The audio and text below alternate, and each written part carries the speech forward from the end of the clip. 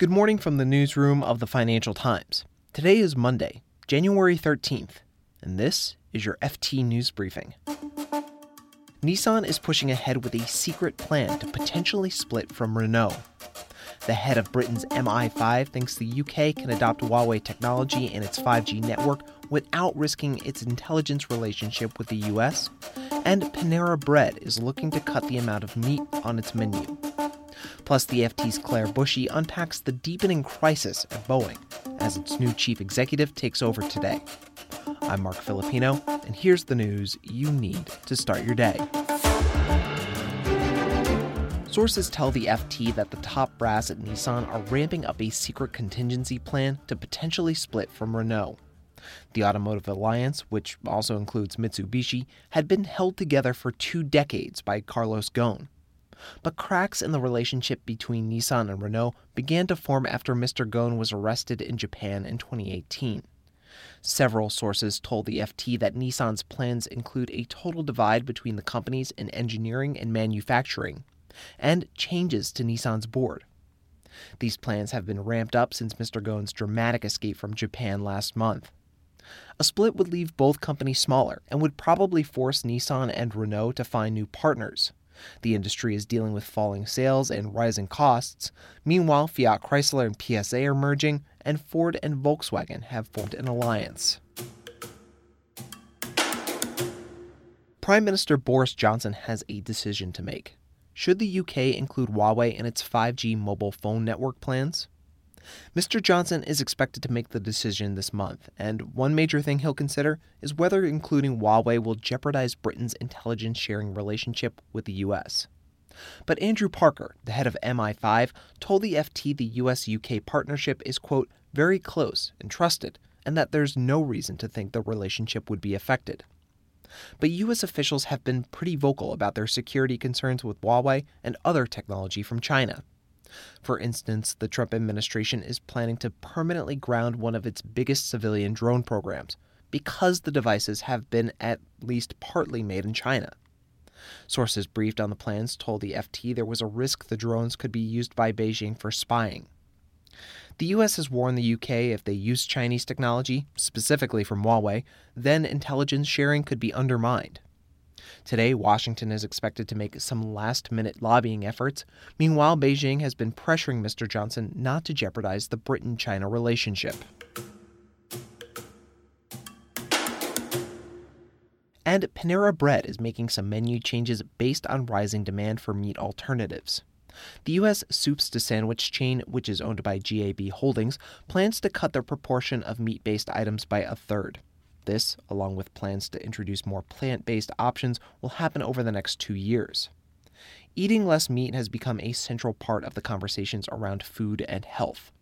It's also coincided with the rise of brands such as the Impossible Burger and Beyond Meat.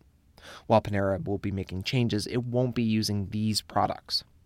But there is a danger to tweaking a menu.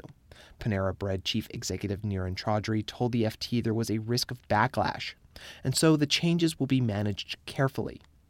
Panera recently took its French onion soup off the menu, but said it would return last week after a customer outcry. And here's a story you should know more about.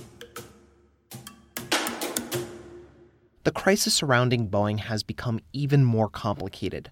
Late last week, the aircraft maker released 117 pages of internal messages on the 737 MAX plane, which has been involved in 2 fatal crashes. The emails showed employees desperately trying to convince regulators and airlines that pilots would only need a minimal amount of training before flying the MAX. But it didn't stop there. The FT Chicago correspondent Claire Bushey has more on what's going on at Boeing. The content of the emails that were turned over first to federal prosecutors, then to the House and Senate committees that are investigating Boeing, and finally that were released Thursday night to the general public is disturbing.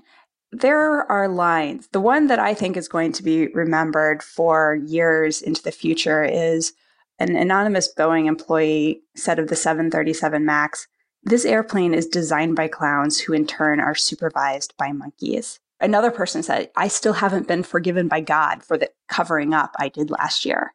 The reason why these emails are so significant is Boeing has said all along that this is a matter of a few bad apples and safety is the first priority of the company.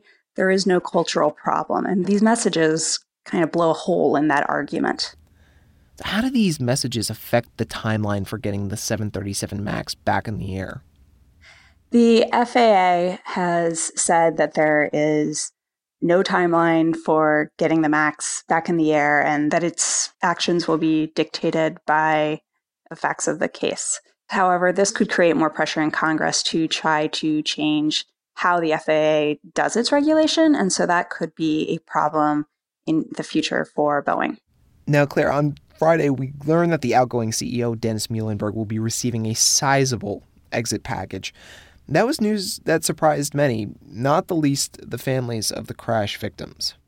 Well, he has a potential to walk away with $80 million. His actual exit package totals $62.2 million. That comes from vested awards before and after he was CEO, and also pensions and deferred compensation. And then he has another $18.5 million in stock options that he's had since 2013. So the victims' families are livid. I spoke with Michael Stumo, whose 24-year-old daughter was killed in Ethiopian Airlines Flight 302 in March. And, his point was Muilenburg was fired for poor performance, and he should be treated like any other production employee who gets fired for poor performance. He should be collecting unemployment. And I also spoke with Zipporah Curia, whose 55-year-old father was killed in the same crash. And she too felt like this was indicative of a company culture that prioritized finances and wealth for investors over the safety of the people who would actually be flying on the planes. And another major critic of Mr. Muilenburg's exit package is U.S. presidential candidate Elizabeth Warren. She tweeted about it saying the package is, quote, corruption, plain and simple. Now, Claire, as all of this is going on, the leaked emails, the news of the exit package, we also learned that one of the main suppliers to Boeing will be cutting jobs, clearly showing how Boeing's actions ripple across the supply chain. But getting back to Mr. Muilenburg's exit, the new CEO is due to start today. What do we know about him? Dave Calhoun has actually been on Boeing's board since 2009. He took over as chairman when Dennis Muilenburg was demoted from that role. He previously worked at GE in their aircraft division. He is not considered as fresh a face as some would like to see, but others think that he has the relevant experience to put the company back on track.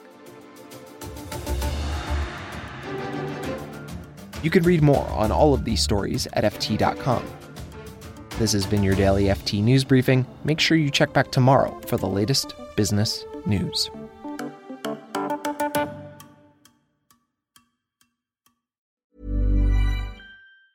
Hi, this is Matt and Sean from Two Black Guys with Good Credit. If you own or operate a business, whether it's a local operation or a global corporation, partnering with Bank of America could be your smartest move. By teaming with Bank of America, you'll enjoy exclusive digital tools, award-winning insights, and business solutions so powerful you'll make every move matter. Position your business to capitalize on opportunity in a moment's notice.